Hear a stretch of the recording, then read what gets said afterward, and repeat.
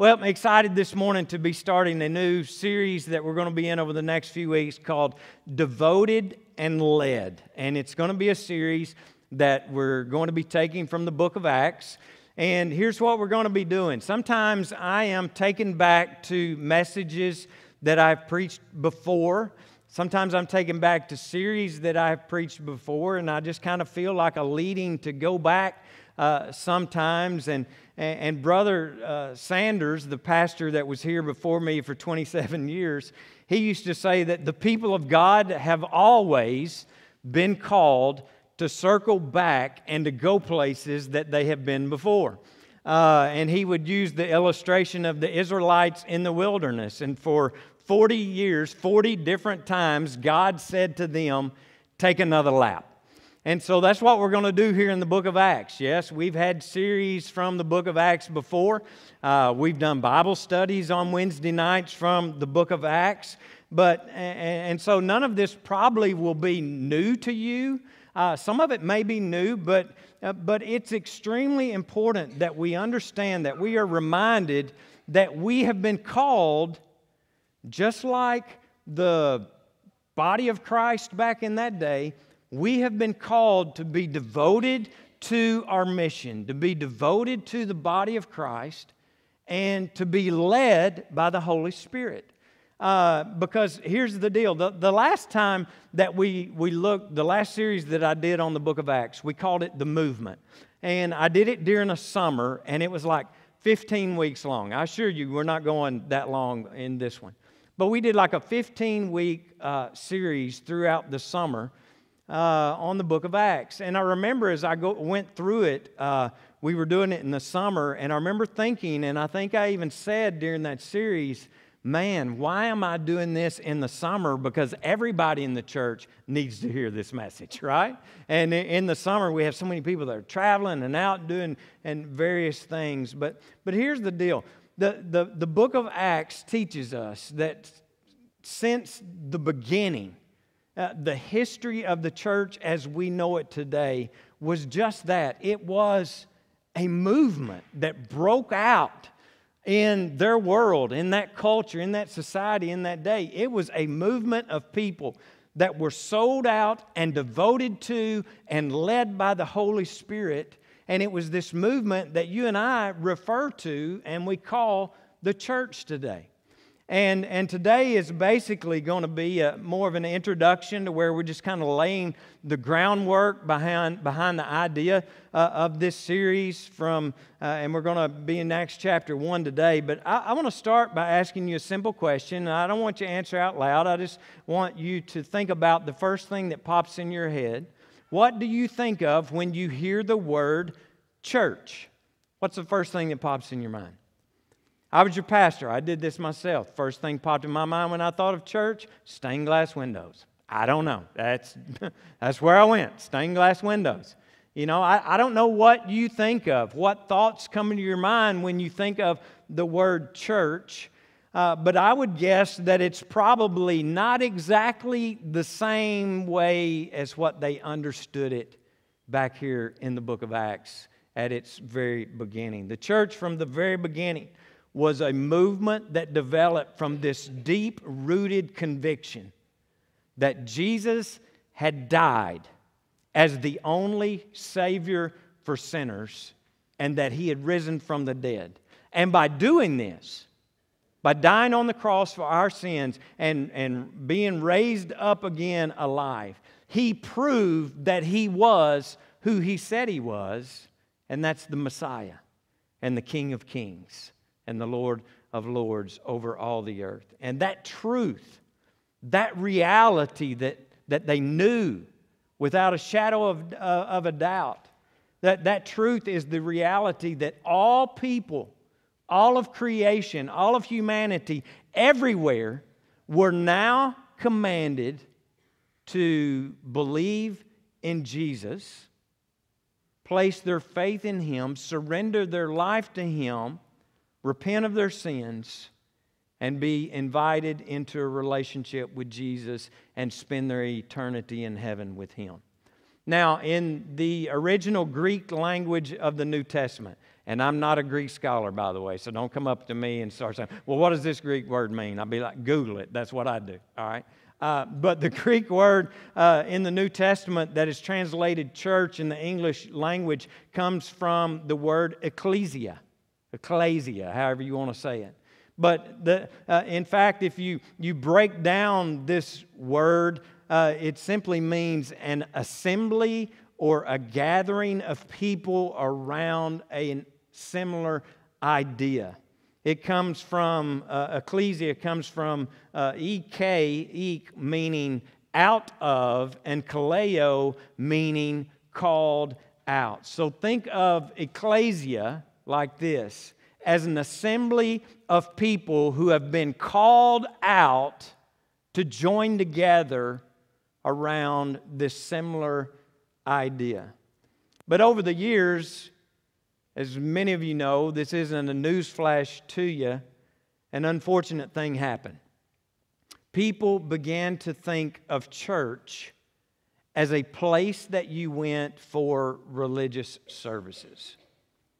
Church became a place that people simply went to have a religious service. And sadly, this shift in thinking, it changed the fundamental way that people even related to the church and the body of Christ. Instead of people being the church, people started going to church.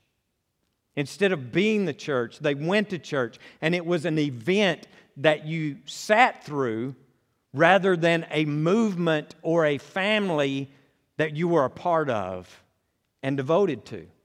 And so what happened was this change that took place in the way people viewed the church and viewed the body of Christ was, what happened was that the church became an institution. An institution that was simply there to provide services for the people who would attend. And sadly, it was often controlled by powerful people in the community. It was often controlled by the wealthy people of the community, and they used it to serve their own interest and what they liked and what they didn't like and what they wanted and what they didn't want.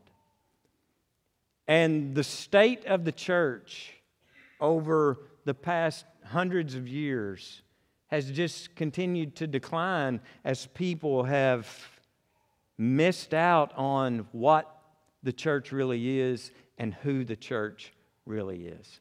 But then history tells us that something awesome happened. And God raised up a group of people called the Reformers. One of the main ones for the English-speaking world was a man by the name of William Tyndale. And Tyndale came to this conviction, this leading of the Holy Spirit in his life. He came to this conviction that Christianity was not just a religion. You hear me now? Christianity is not just a religion, and he became convicted by that. But God began to burden his heart and burn in his soul that it's not a religion, but instead it's essentially this movement that people are called to be devoted to and led by the Holy Spirit in their journey with this family. And that if people were going to be devoted to the movement, if people were going to be devoted to the body of Christ, then they had to understand the message for themselves. Because they had a lot of leaders that were standing before them in the day that were telling them, you don't need to read Scripture. We'll read it to you and we'll tell you what you need to know about it and understand. And Tyndale was just like, that flies in the face of everything about Jesus to me. And so, he began to have this passion that people needed to have the message themselves and they need to understand the message themselves. And so it became his life calling that was placed on him by God to work and produce the first translation of the Bible in the English language. And every time he came to the word ecclesia, in the original Greek, he translated it congregation instead of church. And what he was trying to do was emphasize to the readers in the English language that the church was not a place that you went to, but it was a family and a group of people that you belonged to. And it didn't go over very well. It didn't go over well at all. In fact, it infuriated church leaders because they felt like it undermined the authority that they had, and they were threatened by that. And eventually, Tyndale was tried as a heretic, and he was hanged, and he was burned at the stake. During his trial, and right before he died, he said this: "If God spares my life, I will cause the boy that drives the plow to know more of the Scriptures than you do." As he's speaking to these religious leaders that were so against what he was trying to do and trying to accomplish. And his last recorded words were a prayer where he simply said, "Lord, open the King of England's eyes." And if you've ever owned a King James Version Bible, you can see that God did indeed answer that prayer. But friends, this is what the church is. It's an assembling of people together built around a movement. A group of people who are devoted, first and foremost, to Jesus and devoted to one another. It's not a group of people. It's not a movement that is led by man. It must be led by the Holy Spirit, working in and through men and women. But here's the danger. The danger is that we get caught up in culture. The danger is that we get caught up in this cultural notion where the church ceases to be what we've been called to be, what we've been commanded to be, what we've been encouraged to be all throughout Scriptures. And instead, we've simply have become an organization that simply just continues to provide services to people, or even worse, a place that people just simply attend. And so these are the questions that I want us to wrestle with over the next few weeks. And I think you're only being fair to yourself if you'll be honest as you answer these questions and we make our way through the book of Acts, learning what it was meant for the church to be. But these are the questions we're going to struggle with over the next few weeks. Is the church today an organization that just is here to meet the needs of the people that attend? Is the church today an organization that just provides services? Is the church today just a place that people attend? Something that they come to or go to? And so these are the questions for us today. And over the next several weeks that I pray we will honestly ask ourselves as we unpack this powerful book of Acts, and that we'll be open to what it means to us today. And my hope is that for some of us, that maybe perhaps through this series and what God wants to speak into our lives through His Word and through His Spirit, that church will become more than just a place that you attend. But it will be something that you are devoted to, passionately devoted to, understanding who you are as the body of Christ and the importance of that relationship. And also, you'll be available to the leading of the Holy Spirit. So let's go to God's Word and see how this all begins this morning. To give us some context to this passage of Scripture that Dana Martin read for us. Thanks so much. I appreciate that. Reading our passage for us during our worship today. But to give us some context, Jesus had resurrected from the dead, right? He had appeared to the disciples. He had appeared to hundreds more. There are references in Scripture that he met hundreds of people after the resurrection. But here he's gathered his disciples together on a hillside, and we'll pick it up here in verse 6 of chapter 1. God's Word says this, "Then they gathered around him and they asked him, 'Lord, are you at this time going to restore the kingdom to Israel?'" See, they still don't fully get and realize that they are, in other words, they're asking, okay, so we get it, because we all are the ones that get it, right? We're right when everybody else is wrong. And so that's where they were. They're like, okay, now we get it. We understand what you were saying, Jesus.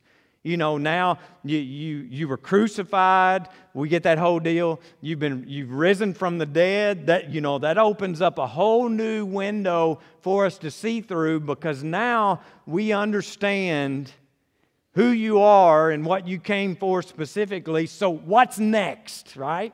Well, what's our next move? Because we know that after this, and you've gotten a lot of people's attention through this, that now is where the rubber's going to hit the road, and this is where it's going to get even better. What's next? What's coming? And Jesus said to him there in verse 7, "It is not for you to know the times or dates the Father has set by His own authority, but you will receive power when the Holy Spirit comes on you, and you will be my witnesses in Jerusalem and in all Judea and Samaria and to the ends of the earth." And this word witness that is used here is a familiar term to us in the English language. It was a word that was used back then as a term that was used in court. Still is today, right? A witness is someone who testifies about something they have seen, right? A witness is someone who testifies about something that they have knowledge of. A witness is someone that, their job isn't really to do anything. A witness's job is just to simply tell people what has already happened. A witness's job is to tell people about what has already been done. That's what a witness is. Verse 9, after he said this, after he told them this, what does he do? He disappears. He was taken up before their very eyes, and a cloud hid him from their sight. Verse 10, they were looking intently. I think that's some curious wording right there. It's probably not how I would have put that. I'm sure it was befuddled, might have been the proper word here to use, but I don't have my own translation of the Bible yet. So they were looking intently up into the sky as he was going, when suddenly 2 men dressed in white stood beside them. "Men of Galilee," they said, "why do you stand here looking into the sky? This same Jesus who has been taken from you into heaven will come back in the same way you have seen him go into heaven." So, I talk about it a lot in Scripture. I just like to put myself in the story, put myself in their situation or in their shoes. So put yourself in their shoes right now.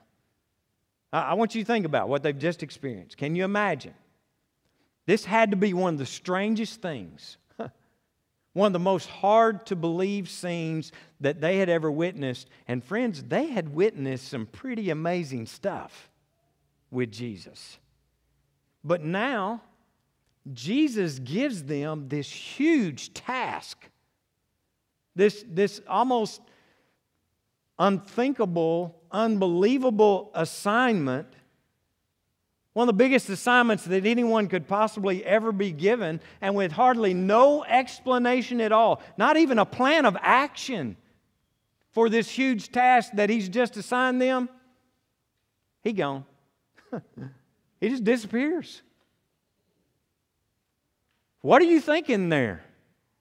What the what? What did he just say? I'm sure they were like, first, he's gone. That is crazy insane, but did he not just tell us that he wanted to tell this story to the whole wide world? And then they're like, where's he going? Where'd he go? How do we do this? What does this look like, right?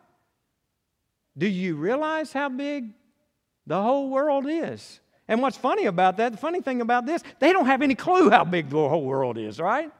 They don't have any idea how big this assignment truly is. And so can you imagine, there's probably a little confusion in the moment.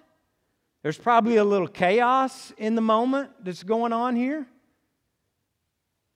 And 2,000 years later, here we are with more Christians on planet Earth than any other religious group of people. And it all started right here with 12 guys who weren't qualified to do what they had been assigned. They were carpenters. They were fishermen. Good grief, a tax collector of all things. And so this morning, some of you will be so glad to know I only have 2 points today. And these 2 points are really going to be our focus over the next several weeks. These disciples, I want you to think about what they had experienced, what they had seen. These disciples were so captivated by what had transpired. They were so captivated by Jesus and what He had taught and the miraculous things that He had done. And then the power of a resurrection. Friends, they were so captivated by that they couldn't focus on anything else. They couldn't do anything else other than be devoted to it. To be devoted to Him. They were devoted to it. They were devoted to Jesus. They were devoted to being witnesses. They were devoted to doing what they had been called to do. So what were they devoted to? Well, think about it. Because of what they had seen and because of what they had experienced, they were convinced that there's no doubt whatsoever that Jesus had come to this earth and died as a substitute for sinners. And it was obvious that He wasn't just another prophet. He wasn't just another prophet with another religious message, but instead He was God Himself. He was God wrapped in flesh that came to earth. And the reason that He came is because He was on a rescue mission to save every single one of us. He was on a rescue mission to save us all from our sins. And so what did we do? We killed Him.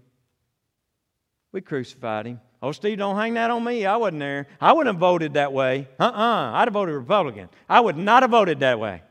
Right? Well, if you have ever sinned, you were there. If you have ever sinned, you were there.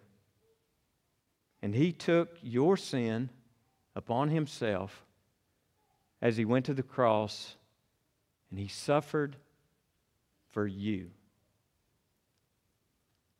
And He died for you.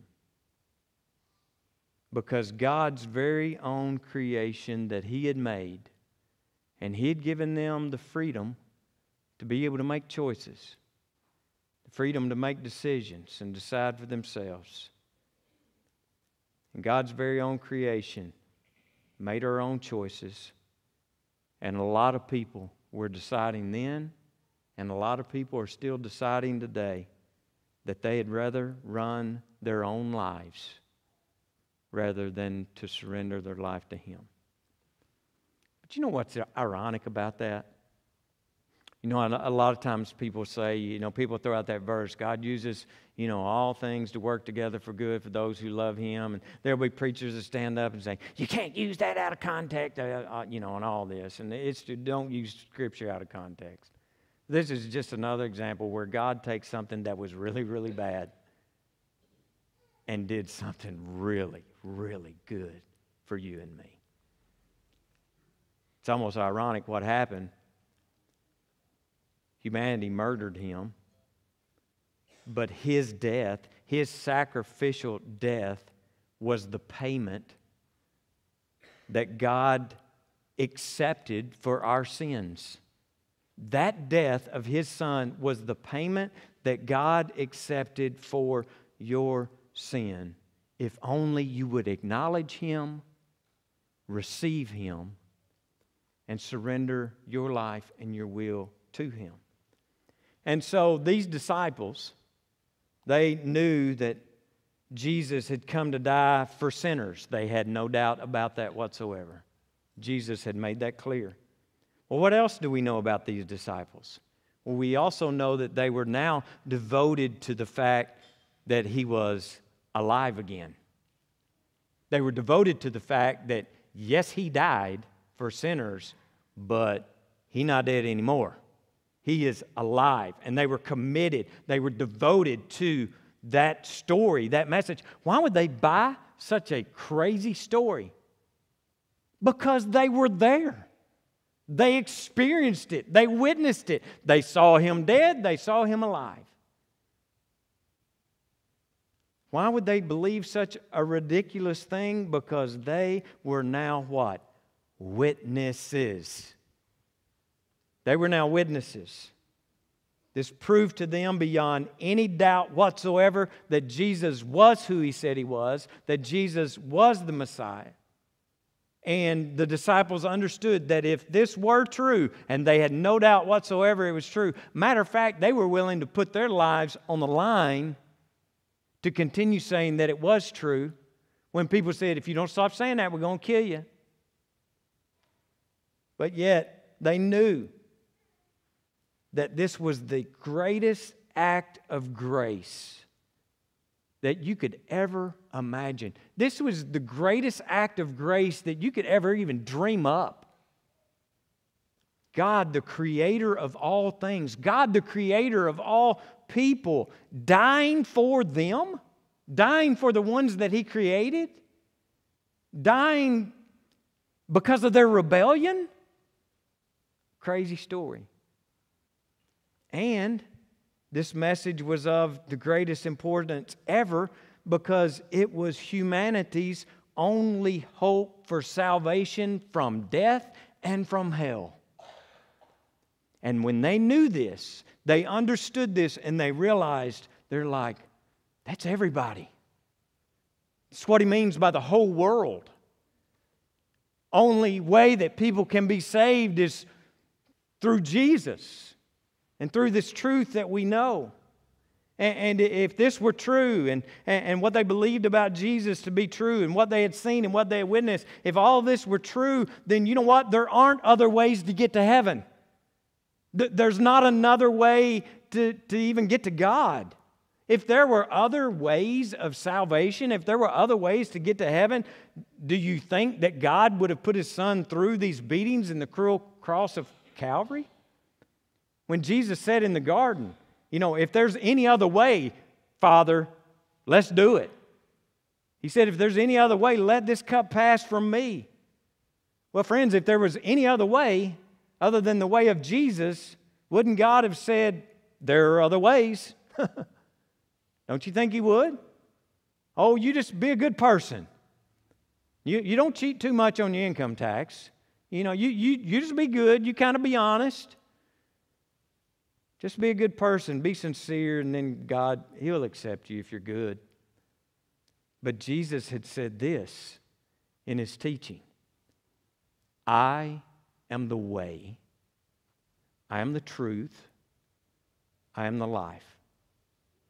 No one comes to the Father except through me. That was slanderous. That was bad. That's real bad. For Jesus to say that. But now, it's beginning to make sense. The only way to be saved was because Jesus died for me and He was resurrected for me. It's the only way. And the disciples believed Him. They believed it with all their heart. Peter would later on summarize these disciples' message over in Acts chapter 4 and verse 12 this way: salvation is found in no one else. Friend, if you don't hear anything else that I've said today, hear this. Salvation is found in no one else. It's found in nothing else. For there is no other name under heaven given to mankind by which we must be saved. And the disciples would take this message all over the world that they knew, and they were devoted to it. They were committed to it.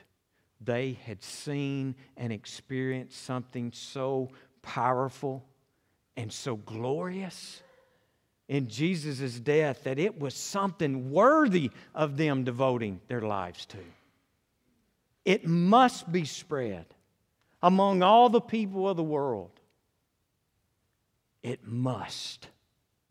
You see, they understood the urgency of it. They understood the power of it. The only way to the Father is through the Son. The only way to eternal life is through the Son. They got it, and they were committed to it, and they were devoted to it. And when they dragged these disciples in front of the Sanhedrin court, and they told them, you either shut up about Jesus or we're going to kill you, they basically said, well, you've got to do what you've got to do, and I've got to do what I've got to do. And we must get this message out. We must get this message to others, to the world, and remain faithful to our Jesus. So here's my question this morning. Do you believe this? I know, it's kind of crazy, right? Honestly, I don't think you would be here today if you didn't believe it or at least entertain it, that it's true. But do you really believe it? Have you really experienced it in your life? Has the power of who our God is and what Jesus has done for you, does the magnitude of what took place, has that captured your heart? Has that captured your attention to the point that you're devoted to it every day? And not just every once in a while on Sunday? Are you so devoted to it that you are willing to go anywhere or give anything up for it? If not, if you're not willing to go anywhere, to do anything, or to give up anything, are you really devoted to it? The disciples were devoted to the message that Jesus is the salvation of the world. Are you? Second thing about this new family of God is this: they were led by the Holy Spirit. Go back on the scene here in our scripture again. Jesus gives them this huge assignment, huge task, then He leaves. Think about it. Never had a more important assignment been given to more or less qualified people, right? I mean, it just hadn't happened. But the key is in verse 8 when Jesus tells them this: but you will receive power when the Holy Spirit comes on you, and you will be my witnesses. You will receive power to carry out this assignment. I know it looks overwhelming. You're looking at it and going, I can't do this. I can't be devoted to this every single day. You don't know what's going on in my life. You don't know what's going on in my world. You don't know what's going on in my family. Oh, yes, He does. And He said, I'm going to send you a helper because I know you can't do it. You're not qualified to do it, number one. And number two, you're probably the least qualified person here besides the pastor.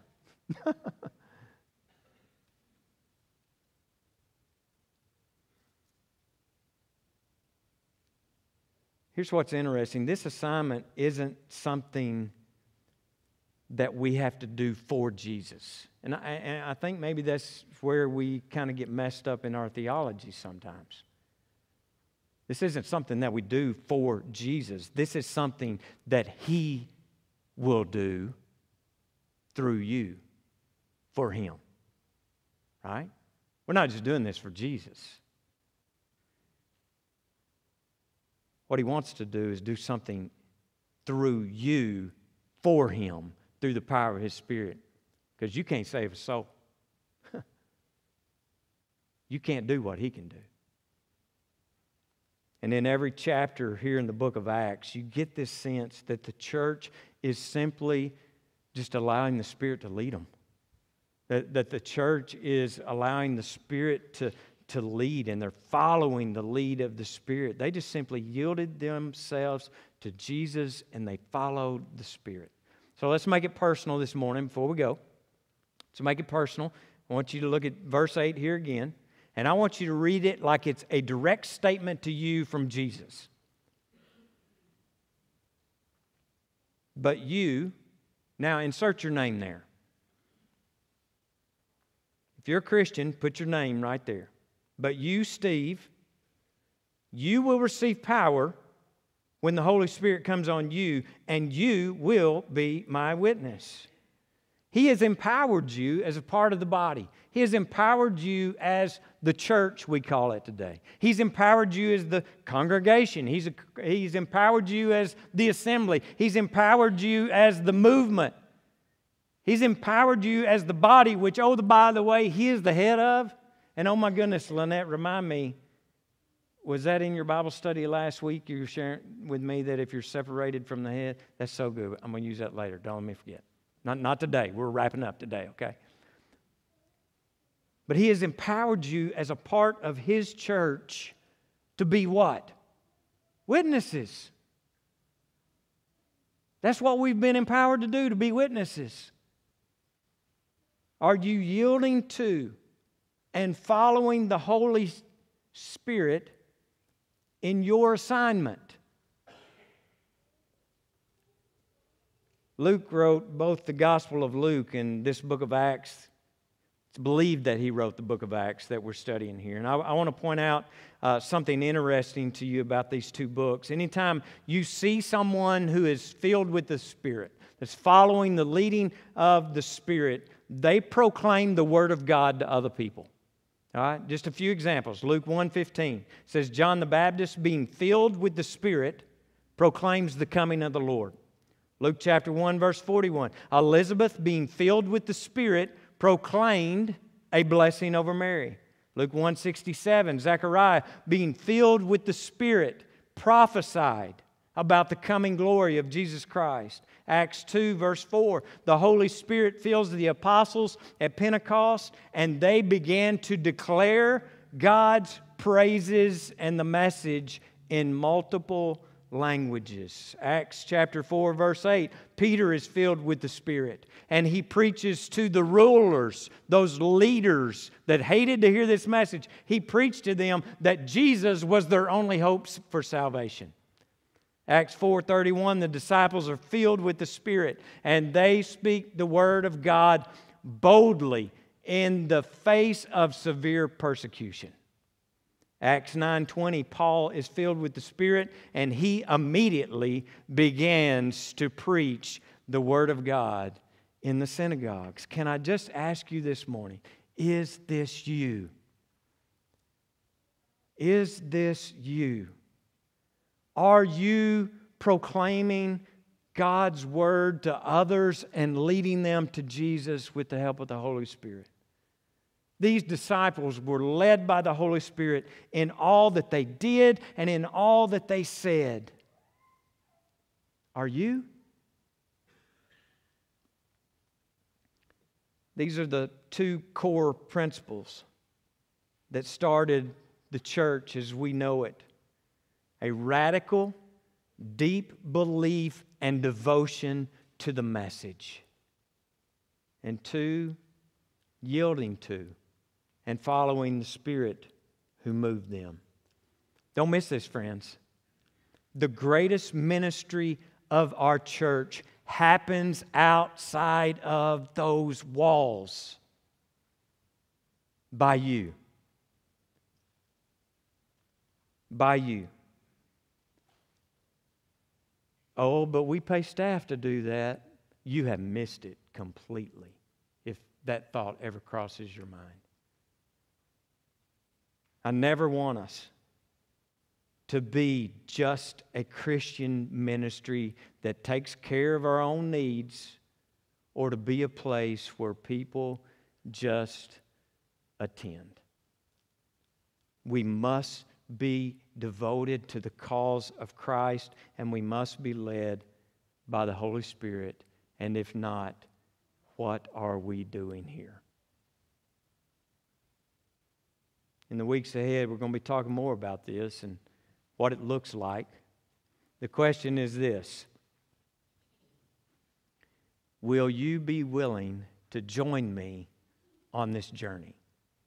Because this isn't just a journey that I want you to go through. This is a journey that I need to go through as your pastor. Because we go through everything that we go through together. Because we're all a part of one body. I just would ask you today, will you join me on this journey as we open ourselves up to the Holy Spirit to understand, maybe a little better than we did before, what it means to be devoted and led. Being devoted to Jesus, being devoted to this message, and being led by the Spirit of God. Let me pray for us.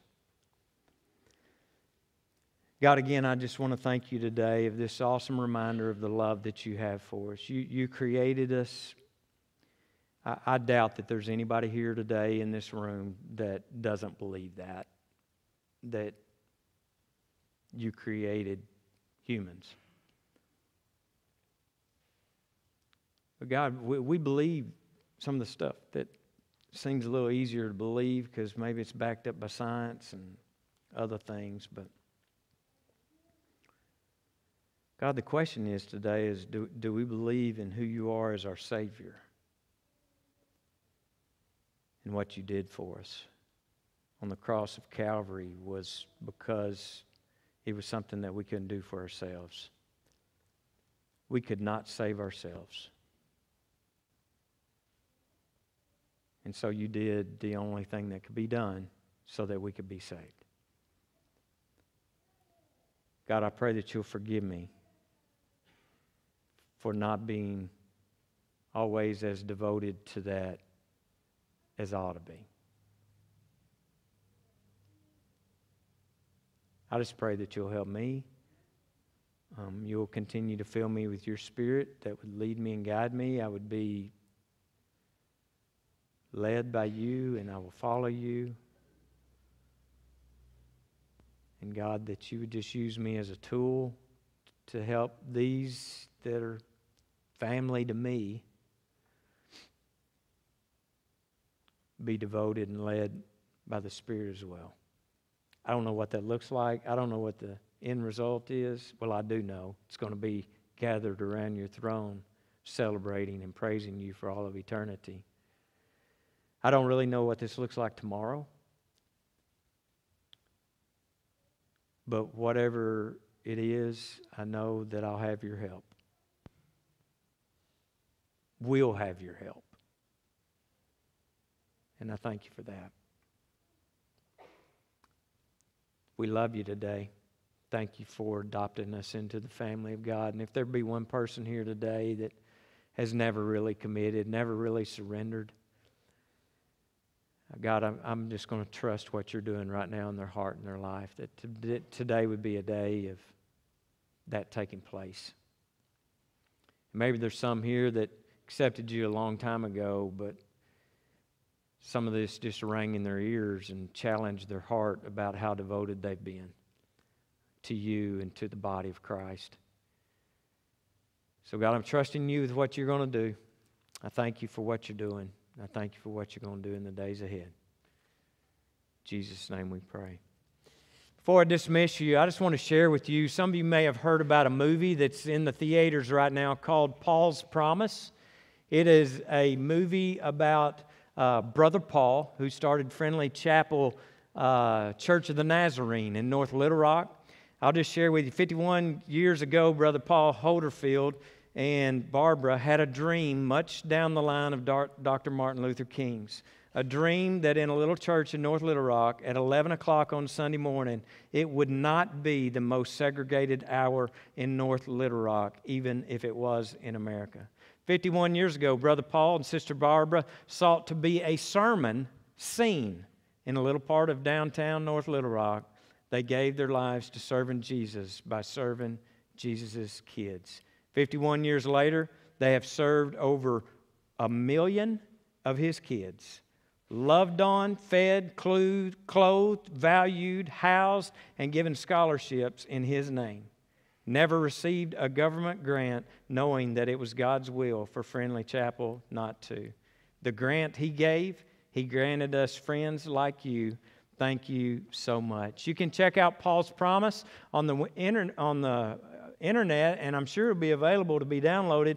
But right now, it is showing in theaters here in Arkansas.